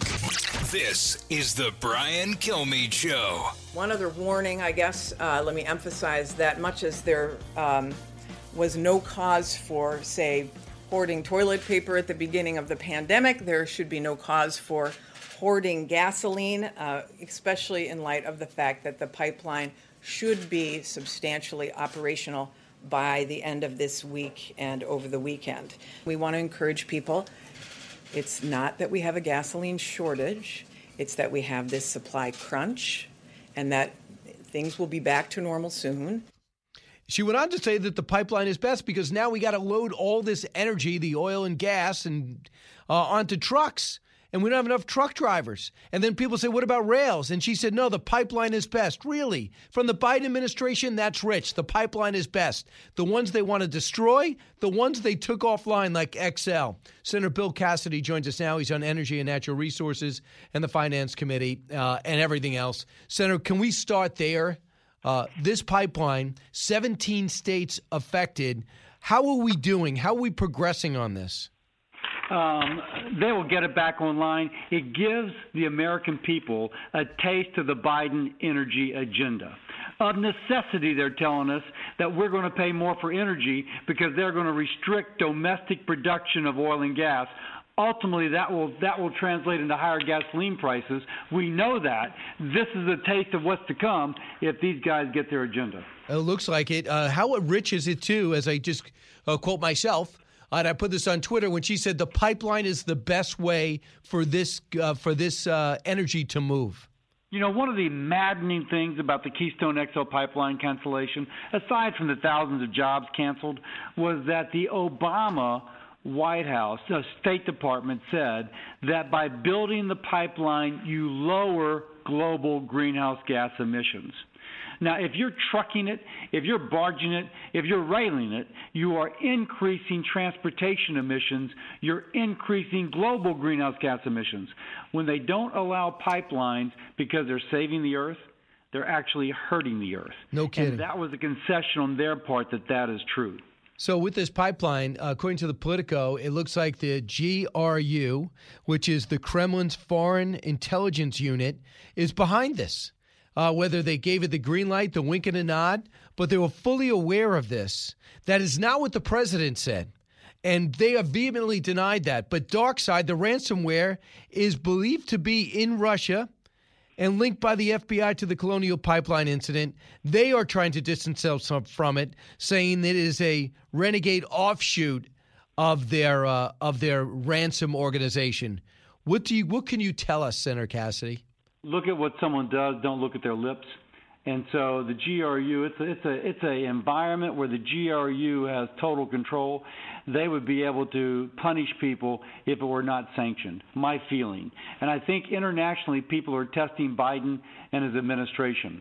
You know, it's interesting. People said Trump was easy on Russia. He's the guy that gave missiles to Ukraine to fight the Russians. Now we'll see how this administration responds. He's the one who pushed back and said, hey, Germany, you're not going to put that hub of that pipeline from Russia because they control the energy supply for all of Europe. You want me to watch your back with American and NATO troops, but you're getting your oil and gas from the people I'm protecting you from? That Nord Stream pipeline, and that's still being debated now. That was Donald Trump that stood up there. He also took out those renegades, those militia members who showed up in Syria and to take out our troops. He killed them all.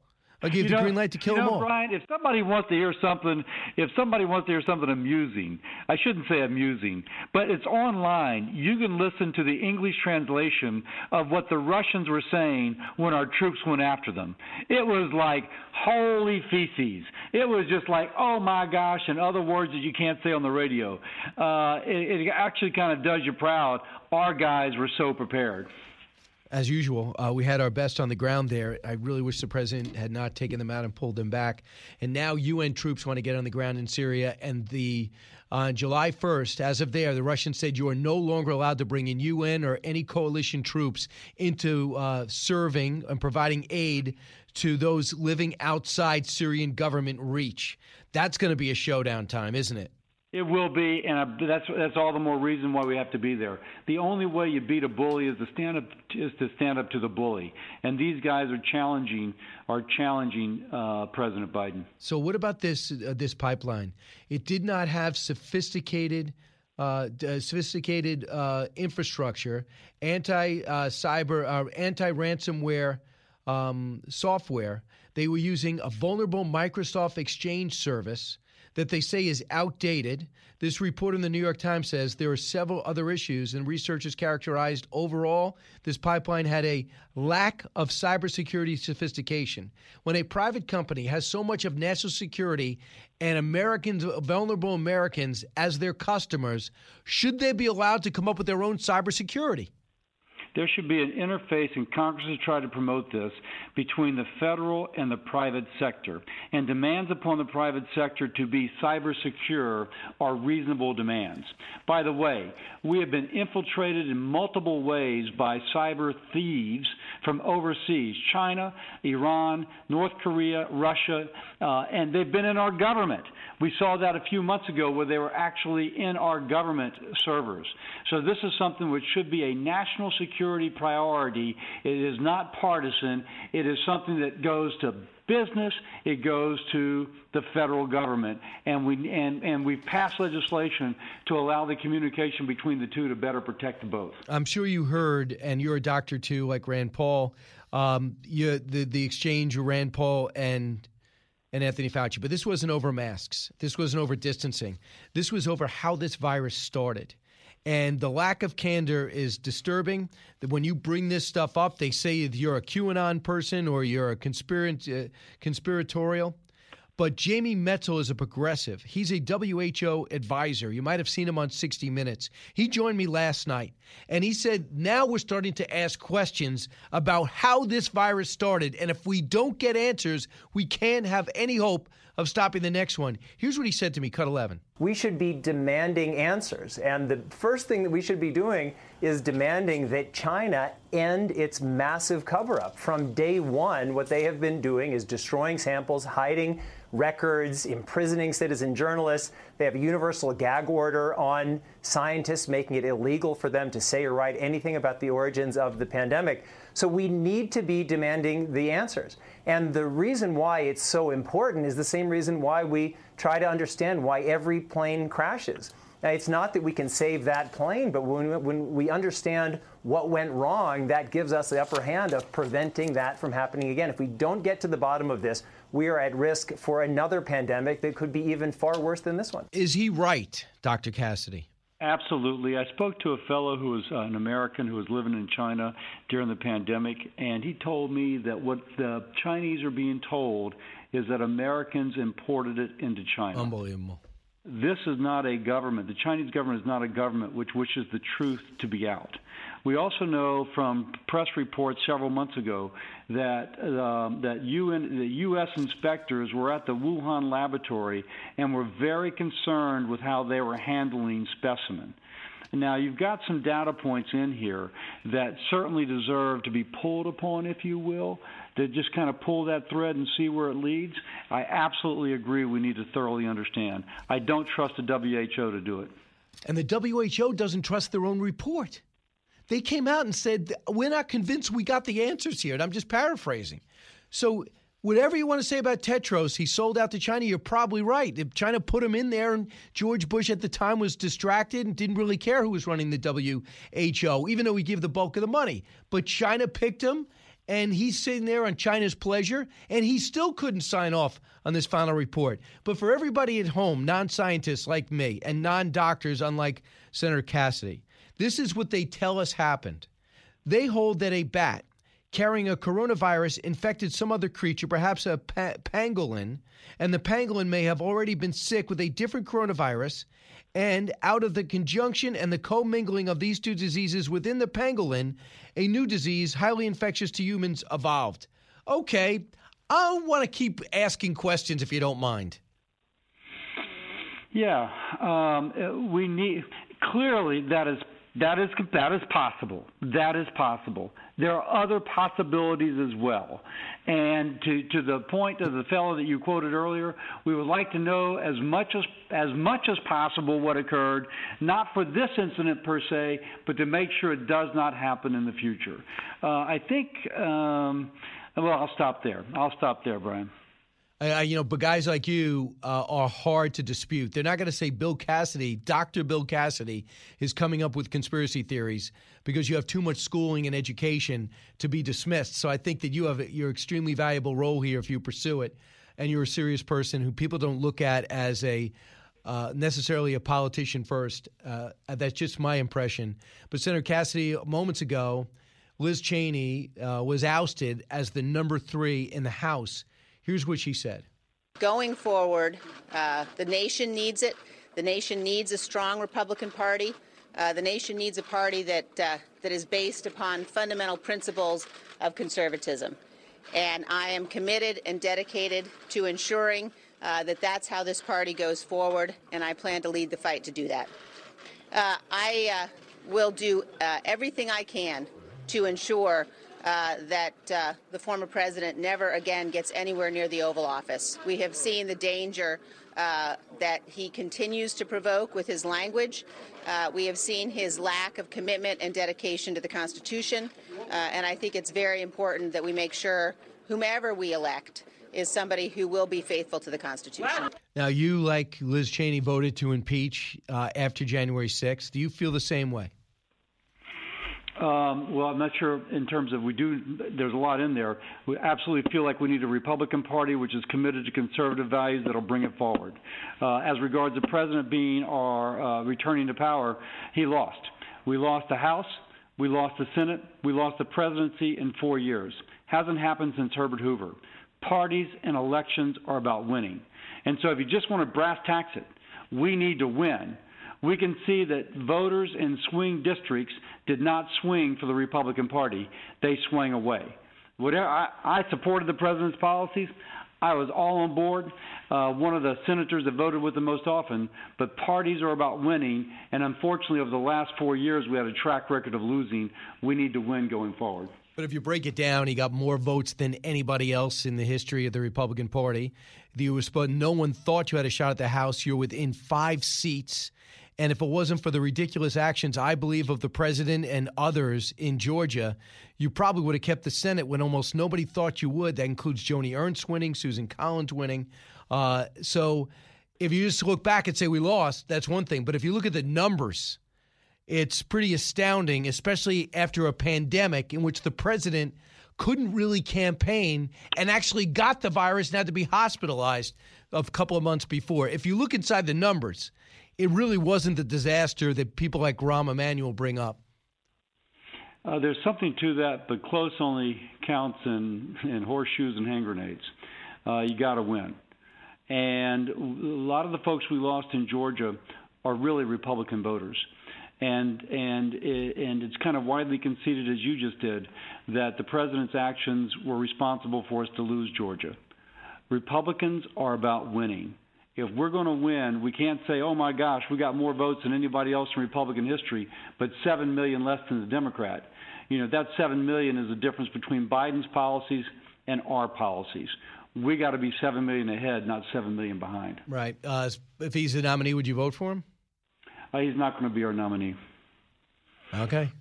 I know you believe that. We'll talk another 100 times before that. So I'll leave it at that. Senator Bill Cassidy, I think you and Mitch McConnell have the right approach.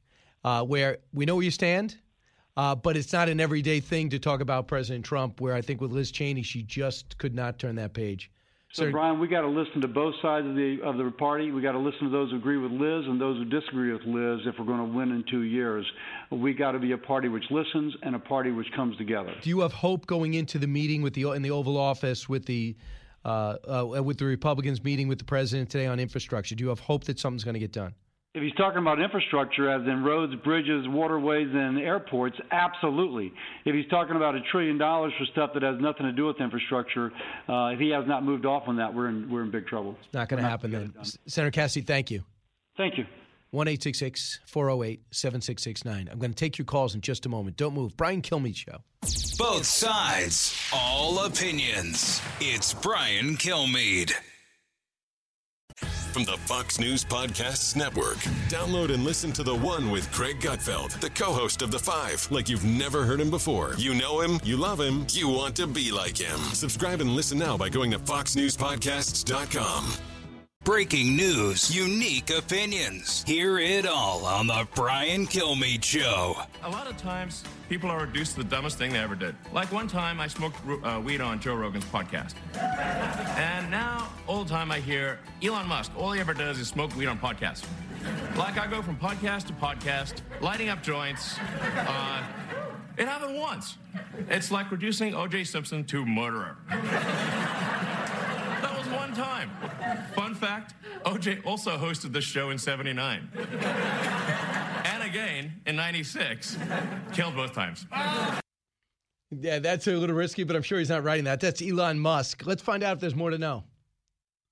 More to know. Sponsored by Oxford Gold Group. Call today to learn how you can protect your retirement and savings account. 833-600-GOLD. That's 833-600-GOLD. Elon Musk drew 7.3 million viewers as host of SNL, and all the controversy around it probably helped get it. Primetime last week, CBS was the most watched, NBC second with 3 million, ABC with 3 million. So Elon Musk, 7.3 million. The third most watched episode from the season. The first was Dave Chappelle. The second was Chris Rock. Yeah, it was different. It was nice to see something. Yeah, he was very uncomfortable. Yeah. But I still don't understand why people are resentful of him.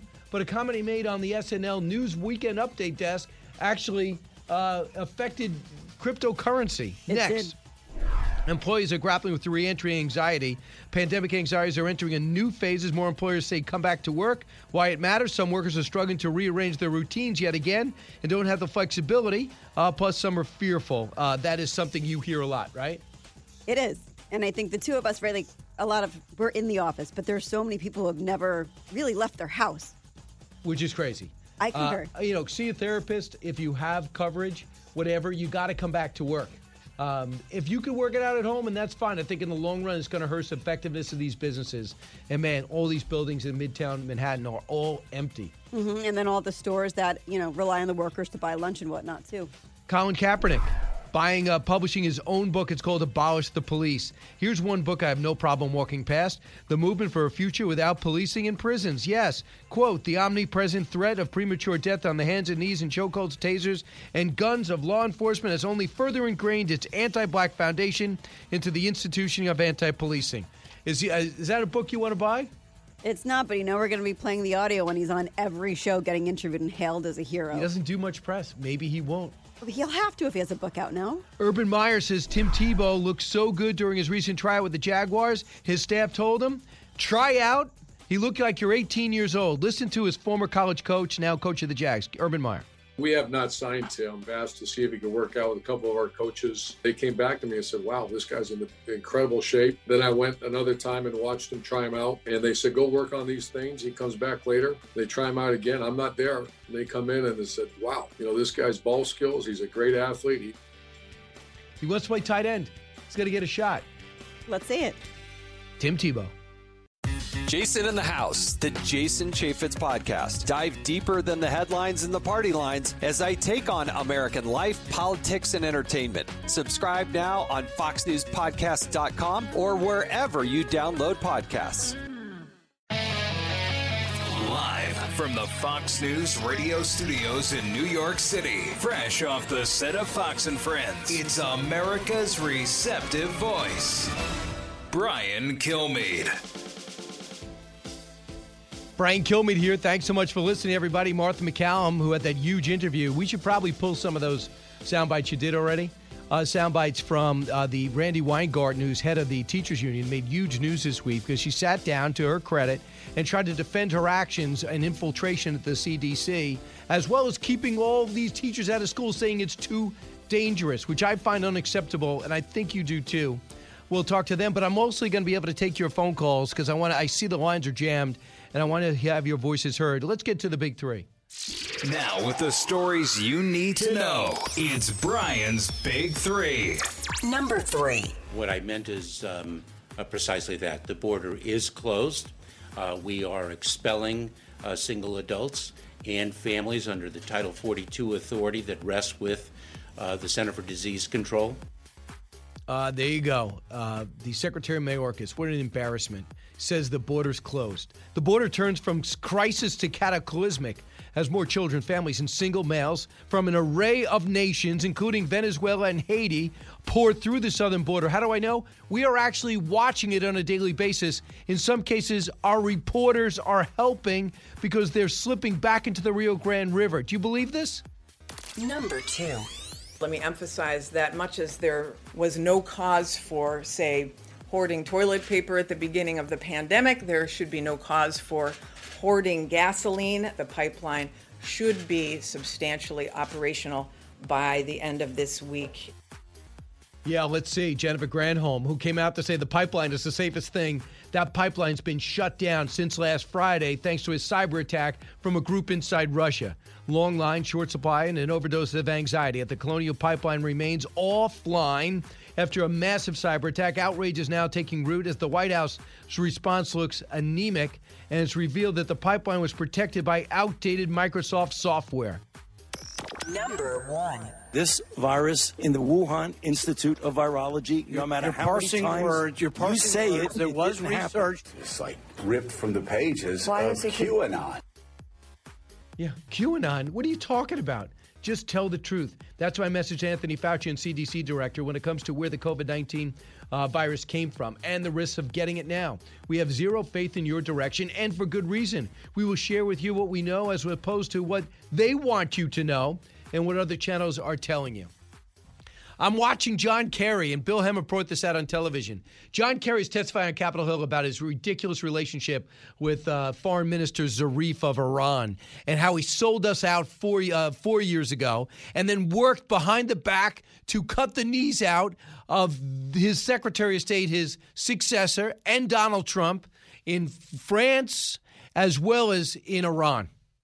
He's got to go lie his way through that. But he's wearing a mask.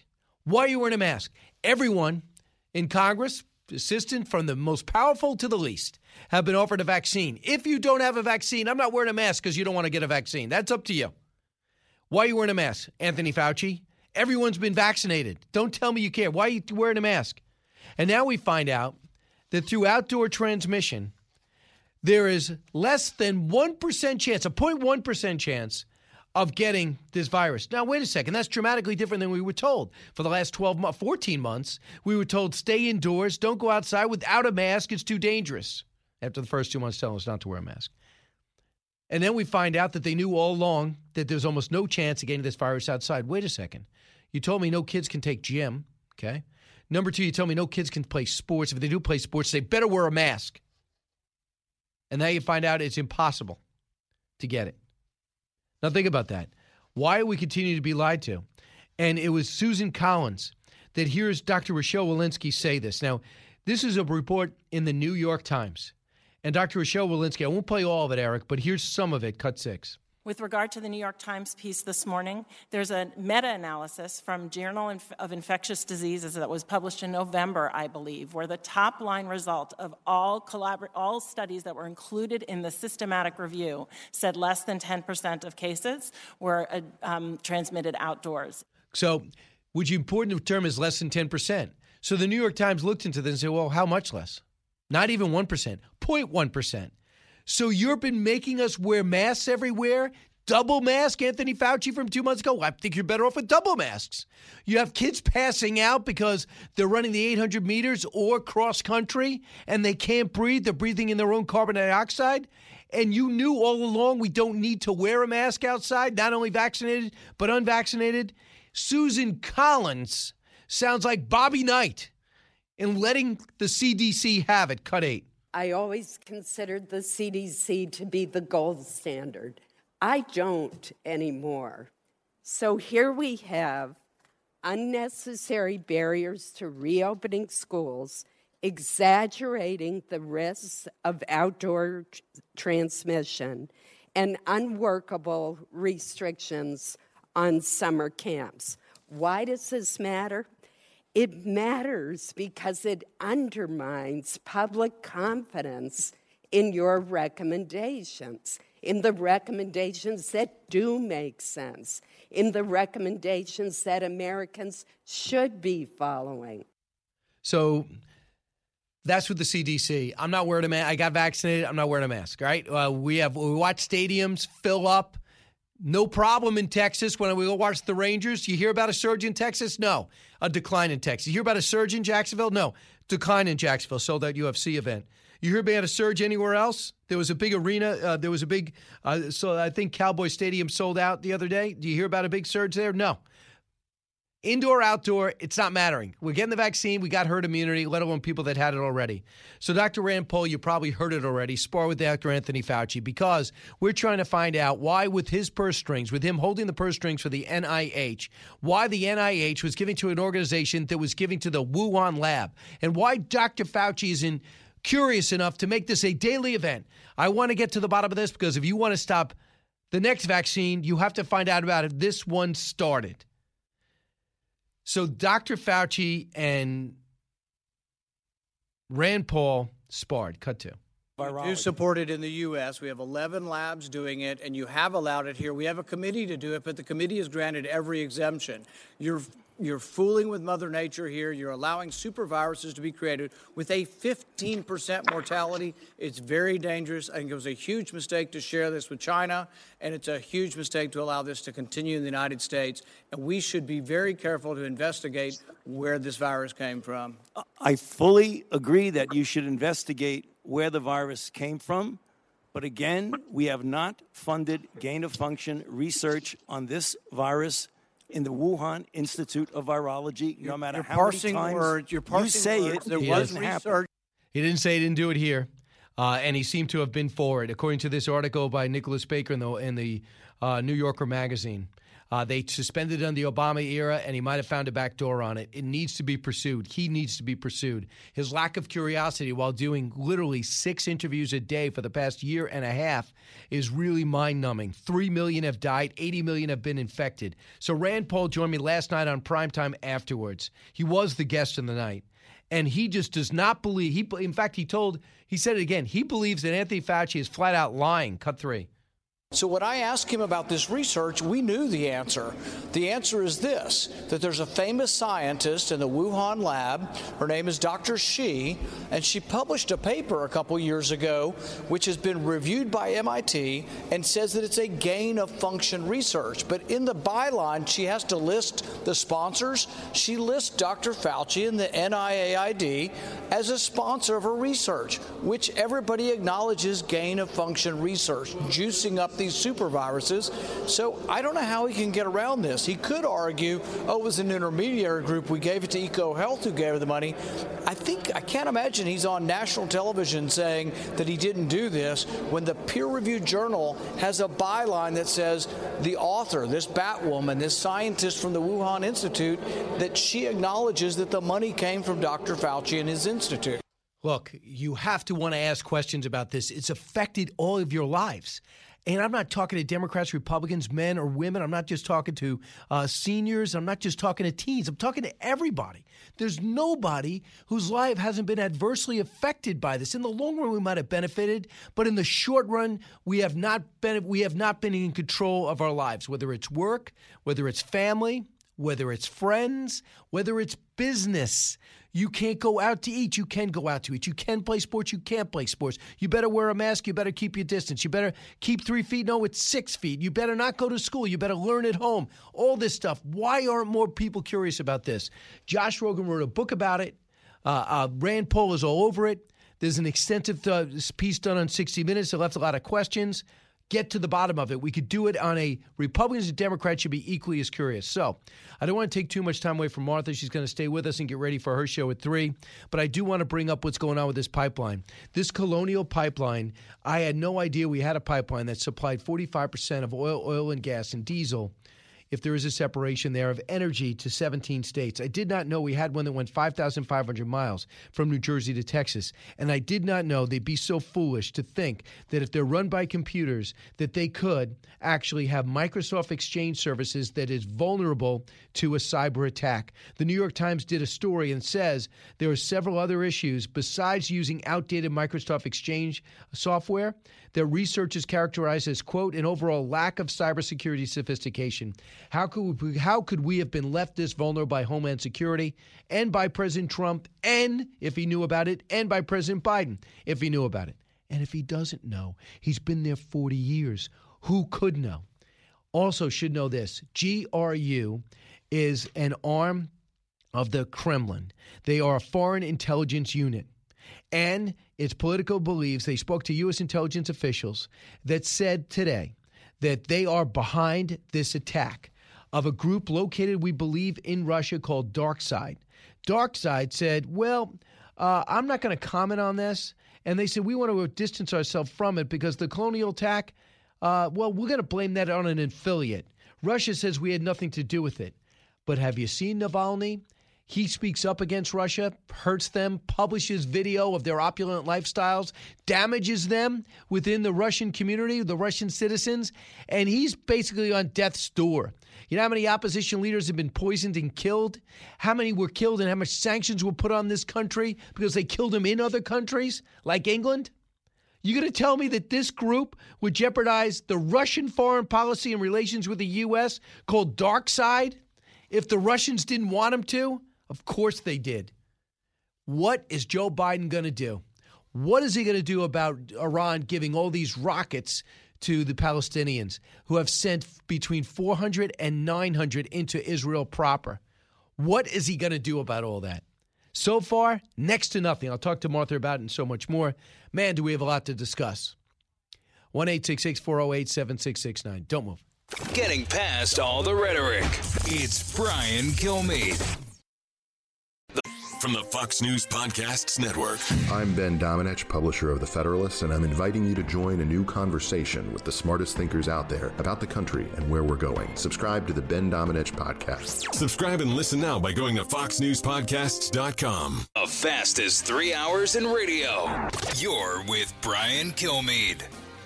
Hey, welcome back, everybody. Martha McCallum's here getting set to host her show a little bit later on today at 3 o'clock Eastern Time. Martha's had a busy week, back and forth from Washington. Big interview with Randy Weingarten, who rarely comes on our channel, the American Federation of Teachers president. And if there's something more important, I don't know what it is, whether you're a grandparent, a student, or a parent, you wonder why the kids aren't in school. And you'll point to the unions. And the fact that some states are all in school, no mask going about it, Florida, Texas, and other tests, some haven't been in school, period. There are some fundamental questions here. And she's been unwilling to really take tough questions, and you got her, and she answered them. You know, the problem is she's done her job really well. You know, she represents the teachers union, American Federation of Teachers. They have received $123 billion from these relief packages by standing their ground. They were among the first to be invited to the White House when President Biden became president. They were never in the White House in the Trump administration. And she showed me letters.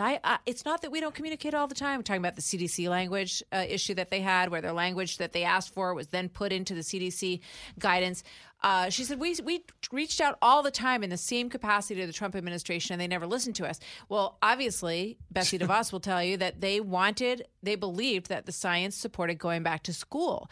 And the problem Can I add it does? It does support going back to school. And, you know, the teachers, teachers are great people, right? I mean, this is not, it really, you have to look at the union. You have to look at the union leadership. There are teachers who, have been a huge part of this. You think about the Chicago teachers who were doing interpretive dance routines on Zoom to express themselves about the lockdown. But by and large, this is a problem that is going to go on for, I think, many years. You know, you have some kids in places like Detroit, New York, Los Angeles, who never showed up for Zoom learning, right? They literally dropped off the radar. So who represents them? And when Jen Psaki says, oh, there's so many stakeholders in these issues, we listen to all of them.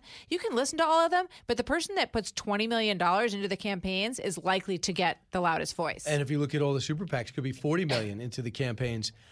Here's Randy Weingarten. They're talking about, I want the kids back in school. Cut 35. It's time for our kids to be back in school. And I am grateful that the Biden administration is listening to parents and to teachers and to administrators. Is she really? And it's are they? Well past time. It's not time September now. the latest. It is well past time. And the problem is that I don't know how you look in the mirror and say these things when you have Catholic schools across the country, private schools across the country that have been since September, colleges that have been full back since September, playing sports, everything. And I feel for the people who live in these communities where they have had, in San Francisco right now, they have this thing where they're going to bring the seniors back for one day. and they're going to invite them back to talk about the end of high school with a couple of teachers in a small cohort with their masks on. And by the way, the numbers are so low in San Francisco that they think it's going to be a perfect model. model. 20 cases.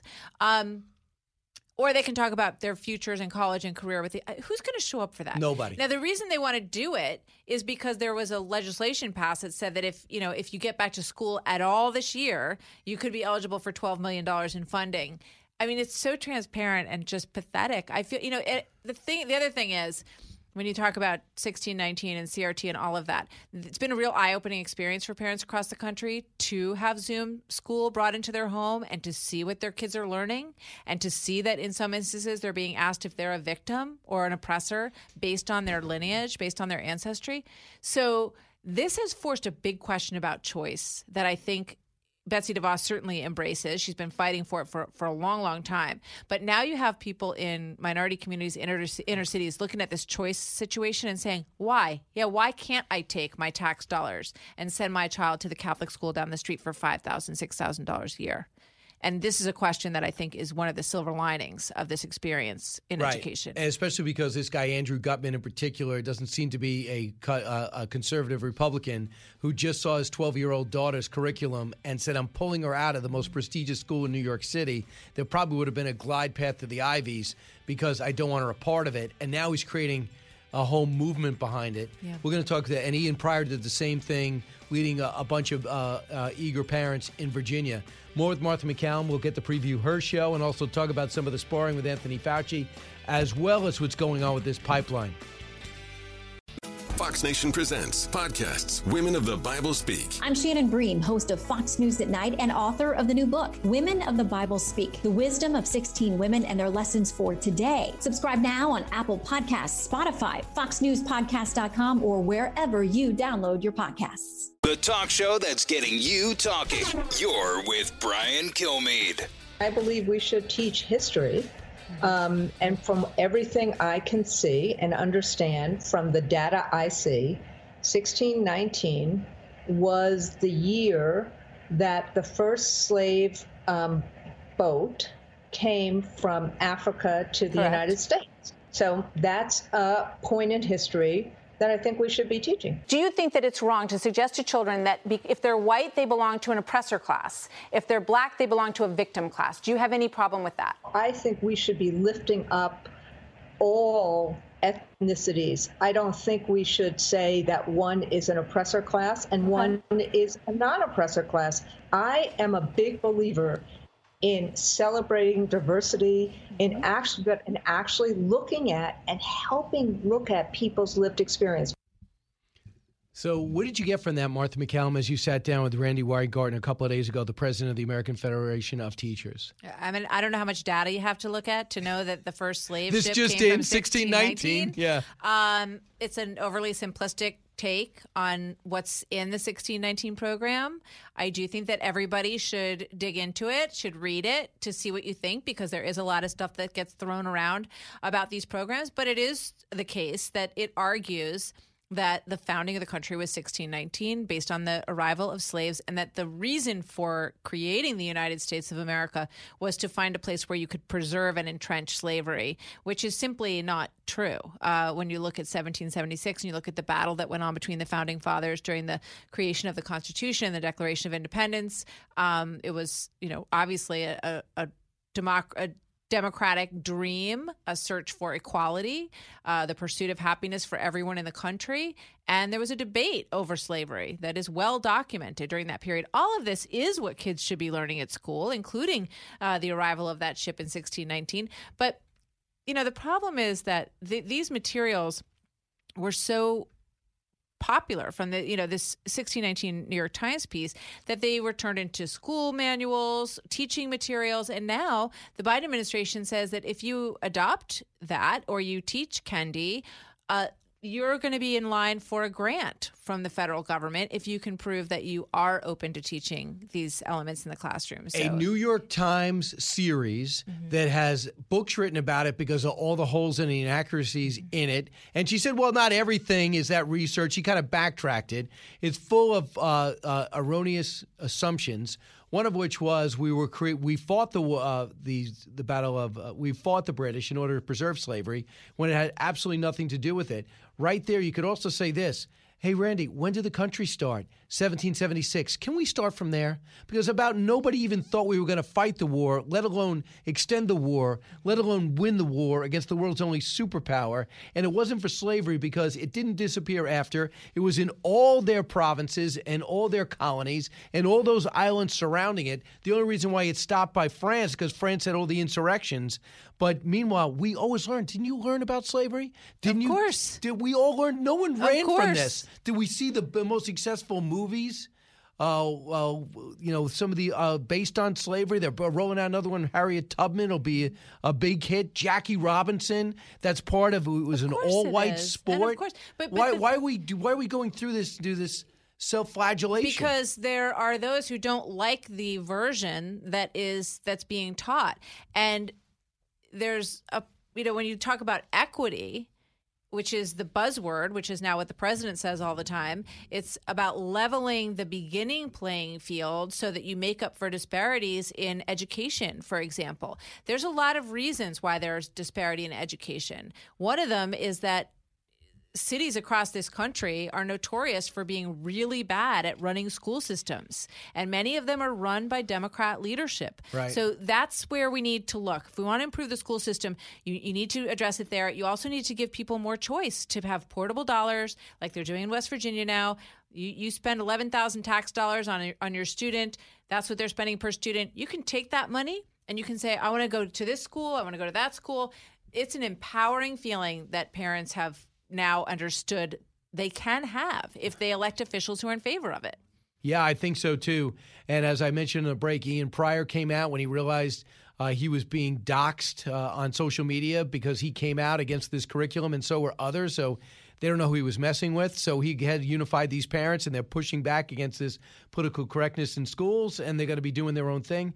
Andrew Gutman writes this letter, and Andrew Gutman's the financier, probably does pretty well, very well, and he says, I'm not going to take this anymore. And here's what he said in an interview on Fox and Friends over the weekend after writing that letter that was published in Substack by Barry Weiss, the former New York Times editorial director. And he published a letter saying, listen, this Beardsley School, I want no part of it. I cannot believe the curriculum. I have my daughter apologizing that she's white, saying that she's subservient and all these horrendous things. I wanted to finish the year, and then we're going somewhere else. Listen to where this is going now. Well, I think somebody had to do something. We had tried to talk to parents from the beginning of the school year and organize a little bit, which is very hard to do because there's such pervasive fear of speaking up on this issue. So I just thought, you know what, somebody has to do this. We have made the decision to not re-enroll our daughter for next year. This critical race theory is really a cancer in our schools and in our society. And I just thought, you know what, somebody's got to do this and try to get parents to speak up. So I did. He might be starting his own school. Yeah. We had him on last week, I guess, and talked to him about his plan. And, the thing is, you look at those programs and these schools that are cropping up. My one fear about that is that you do start isolating kids into these, sort of columns and pockets of the way they're being taught. So it's really a shame that in our public school system, we can't address both sides of the story in an even-handed way. But it is the case that what we're seeing is this indoctrination that has moved its way. I mean, just pick up like a high school history book, and go through it and see what's in there. I think a lot of parents have done that over the course of this past year, and they're shocked at the slant that they see in the way that history is being presented. So, I understand the need, and I encourage the need for these schools to pop up. There's a lot of classical schools that are popping up now as well, and I think that there's a lot of room for different approaches. But we also need to make sure that kids who are still in the public schools are not being, fed wrong information and not being taught to hate their country. Yeah, well, wouldn't that be nice? Yeah, that would be nice. Yeah, it would be great. So the other big story, I believe, is the ongoing Anthony Fauci Rand Paul rivalry, and I'm surprised more people haven't jumped on it, although Senator Marshall says he is petitioning to get a select committee on what really happened leading to this pandemic. Here's a little of the sparring that went on yesterday between Rand Paul and Anthony Fauci. Cut one. Dr. Fauci, do you still support funding of the NIH funding of the lab in Wuhan? Senator Paul, with all due respect, you are entirely and completely incorrect that the NIH has not ever and does not now fund gain-of-function research in the Wuhan Institute Do they fund of Virology. Dr. Barrick? Will you, in front of this group, categorically say that the COVID-19 could not have occurred through serial passage in a laboratory? I do not have any accounting of what the Chinese may have done, and I'm fully in favor of any further investigation of what went on in China. However, I will repeat again, the NIH and NIAID categorically has not funded gain-of-function research to be conducted in the Wuhan Institute. Government scientists like yourself who favor gain-of-function research. I don't favor gain-of-function. We got it. So the problem is that Martha McCallum, NIH gave money to Echo Health, who gave money to the Wuhan lab. Right. And did they know what they were doing there? And there's some problems with his story. Rand Paul called him a liar last night. He called him again a liar with Bill Hemmer. Yeah. You know, the problem is there's this kind of globalist philosophy about medicine, and that's what leads to the embracing of the WHO. But we learned a lot, right? During the course of the last year, we learned that China has an undue influence in the WHO, and that we were also funding, even through these third-party mechanisms, some of what was going on in the Wuhan lab. And I think that, you know, everyone needs to smarten up and open up their eyes and realize that these are not relationships that we can have. We just can't, unless they're going to be as transparent and forthcoming with their research as we are. He's a doctor, extremely intelligent. Dr. Marty Makary came out and says, I had dinner with him. He's as smart as anyone. Oh, he's great. Very smart guy. So you might not agree. I got to desperately disagree with Rand Paul in foreign policy. He doesn't want to do anything anywhere, just stay home. But but he's definitive in his thought. That's why I was surprised when Allison was listening to Morning Joe, because you should be watching Fox and Friends, number one. Number two, she found them discussing this. Cut 5. But again, we have not funded gain-of-function research on this virus in the Wuhan Institute of Virology, no matter how many times you say it. There was research. It's like ripped from the pages Why of is he QAnon. doing this to himself? I don't know why he does. It's really strange. It's more than strange. It's disturbing. It's part of a bigger picture. Has a doctor at the front of his name. For some reason, seems to go further out there than anybody else. Here, basically, sounding like some QAnon protagonist. Rand Paul is a doctor. Dr. Fauci is the chief boogeyman for conspiracy theories. We know this. We've known this for over a year. There are all kinds of theories. We don't need to run through them again. But they're not just in the darkest corners of the Internet. They found their way onto prominent cable news shows. Martha, it's unbelievable. I mean, did you watch 60 Minutes? You see Jamie Metzel, who I talked to last night. There's legitimate issues from around the world, Australia, Taiwan. I can't figure out, why they are so reluctant to even learn more about this topic, right? I mean, you don't have to agree with Rand Paul on this, but look at what Dr. Redfield said as well. I was really struck in that 60 Minutes interview when Dr. Redfield said, the ability for a virus to move from an animal to a human in such a short period of time. He said you can see a virus when you look at it historically that evolves over time and comes from an animal and eventually learns how to infect human beings. Not in this time span, though. Yeah. So for you, I am curious about this. Like, for example, Tom Brady has won 7 Super Bowls at the age of 45. I'd like to know what he eats. I also want to know how he works out. So a pandemic has poisoned the entire... He doesn't eat any fruit. I heard about that. Strawberries in particular, right? Mm-hmm. It causes inflammation. Right. So I'm still eating fruit. Me too. But I don't want to win a Super Bowl at this so point. Inflamed. Right. I don't want to take off the whole fall and play football. Right. Not at this point. That's why I'm not going to read the whole book. But I did get the book on tape. Mm-hmm. But getting a diet book on tape is really not good. I can't pay attention, so. And they're doing the recipes. Right. And you're like, trying to okay, remember them in paprika. Your head. Okay, let me pull over. So what was I saying? So I don't know. Why wouldn't you be curious about a poison? Why wouldn't you be curious? That's right. the whole point. So I don't get you it. You have to agree, but at least, it's like, oh, shut it down. If it's Rand Paul, if it's coming out of his mouth, it must be insane. So they just, started calling him a QAnon supporter. So the WHO advisor, Jamie Metzel, who told me, he said, in the interview, he said, you mentioned I'm a progressive. Mention this shouldn't be politics. Cut 11. We should be demanding answers. And the first thing that we should be doing is demanding that China end its massive cover-up. From day one, what they have been doing is destroying samples, hiding records, imprisoning citizen journalists. They have a universal gag order on scientists, making it illegal for them to say or write anything about the origins of the pandemic. So we need to be demanding the answers. And the reason why it's so important is the same reason why we try to understand why every plane crashes. Now, it's not that we can save that plane, but when we understand what went wrong, that gives us the upper hand of preventing that from happening again. If we don't get to the bottom of this, we are at risk for another pandemic that could be even far worse than this one. Right, and I just don't understand why Anthony Fauci gets a pass on all this stuff. I don't either. Why isn't he curious? Why isn't he saying, I'm working with my best staff? He could put his star power and go to Biden. Hey, Joe, I know you really like me. You know what I'd like to find out? What happened to the Wuhan lab? Yeah, and here's the other thing. Any bad actor country who looks at what happened with this virus, let's just assume for a moment that it was a completely innocent slip or leak of this from the lab or from somewhere else, or it happened the way, through the bats or whatever.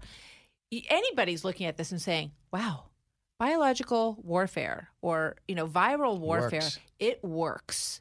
We took down the United States economy for an entire year. So I absolutely agree with Jamie Metzl. When a plane crashes, you got to figure out why it crashed. And we need to look at this virus. We need to look at it closely. We need to think about when the next one starts, right? What is going to be our instant reaction, right? What is our alarm bell across the country? What do we do to prevent this from happening again? Because I hate to say it, but it sounds like this is going to happen again. And guess what? This is how you do it. This is the virus. And this is the vaccine. Everyone gets the vaccine. The rest of the world gets the virus. Mm-hmm. Martha MacCallum, we're going to find out if there's more to know or just talk a little bit amongst ourselves. Good, because I want to bring something up with you that I heard you say this morning. Back in a moment. Educating, entertaining, enlightening. You're with Brian Kilmeade. He's so busy, he'll make your head spin. It's Brian Kilmeade. Hey, welcome back. Martha MacCallum's going to step to do her show. Martha, first, before we run out of time, do you know what your show is going to be like today at 3? No, it's a big surprise. You know one person who's going to be on. I know Brian Kilmeade's going to be there on.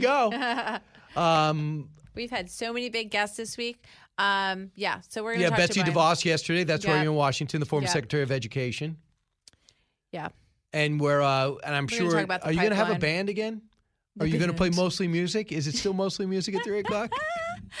Yeah, we're going to be live We're going to be live outside with the Beach Boys. Right. Stick around. It's gonna be everyone's fun. got different ideas about their format, but that seems to be Exactly. something from the 70s. Yeah, we have Michael Waltz. We're going to play actually a very interesting segment of the Betsy DeVos interview where she talks about her resignation and what she thinks about that now. So we're going to play that for people today, Not many people remember she Mark resigned on Meadows is on January the show 7th today. after January 6th. Yeah, she did. She was the second person after Elaine Chao. And how about the fact that the Yankees, there's 2 Yankees who have breakthrough COVID, both fully vaccinated. And also I think a coach got it. So why are the 3 members of the Yankees team who all have breakthrough COVID after being vaccinated? I'm very curious about that. Were they really vaccinated? Were they just saying that? I don't Well, know. That's what I hope. Because all 3 of them? I mean, maybe. I don't know. I find it very curious. And one of the big questions that I have is the India variant and whether or not this vaccine covers the India variant. They don't know yet. They're doing tests on it. But I saw a report this morning they did know. Don't worry about it. But who knows? I'm going to talk to Dr. Francis Collins, who's excellent from the NIH. So we're going to find out what's going on with the Yankees. Now, what question do you have for me? No, I don't like to be served breakfast in bed. You don't. You agree, right? I was running this morning and I listened to Fox and Friends on my earbuds, and I was like, yes, I do not. Who likes It's who a bad wants idea. like syrup, cereal, anything? Right. I need to be out of my Exactly. bed for. Yeah, actually, I need to be out for like a couple hours before I actually start See eating people. something. Yeah. But I mean, it's cute, right? It's cute when your kids are little and they bring it in. But the truth of the matter is that most moms do not want, toast crumbs or cereal in bed. Allison, I know your kids are too young, but is it true women, I know as a man, I'll represent all the men. Yeah. We do not want breakfast in bed. No, 100% accurate. Right. It's so overrated. It's from television. is from It sitcoms. is, you're right. And we feel as though we got to do it because Carol Brady liked it. Yeah, and we should not feel pressured by the Bradys. I know. Not Tom, not Carol, No, not Mike. exactly. Watch Martha today at 3 o'clock. Thanks, Until Brian. at We'll see you least, then. At least 3:10. We'll see you then. And then I got to go do something else. Okay. I'm Charles Payne. Listen to my Unstoppable Prosperity podcast so I can get you making money right now. Whether stocks are hitting new all-time highs or in free fall mode, opportunities abound. So why are so many potential investors still sitting on the sidelines? In a new season of my podcast, I'm going to get you in the game. After 38 years on Wall Street, I'm ready to impart some lessons and get you invested in the greatest wealth-generating machine in history. Listen anytime, everywhere at foxbusinesspodcast.com or wherever you listen to your favorite podcast. Listen to the show ad-free on Fox News Podcast Plus, on Apple Podcast, Amazon Music with your Prime membership, or subscribe wherever you get your podcasts.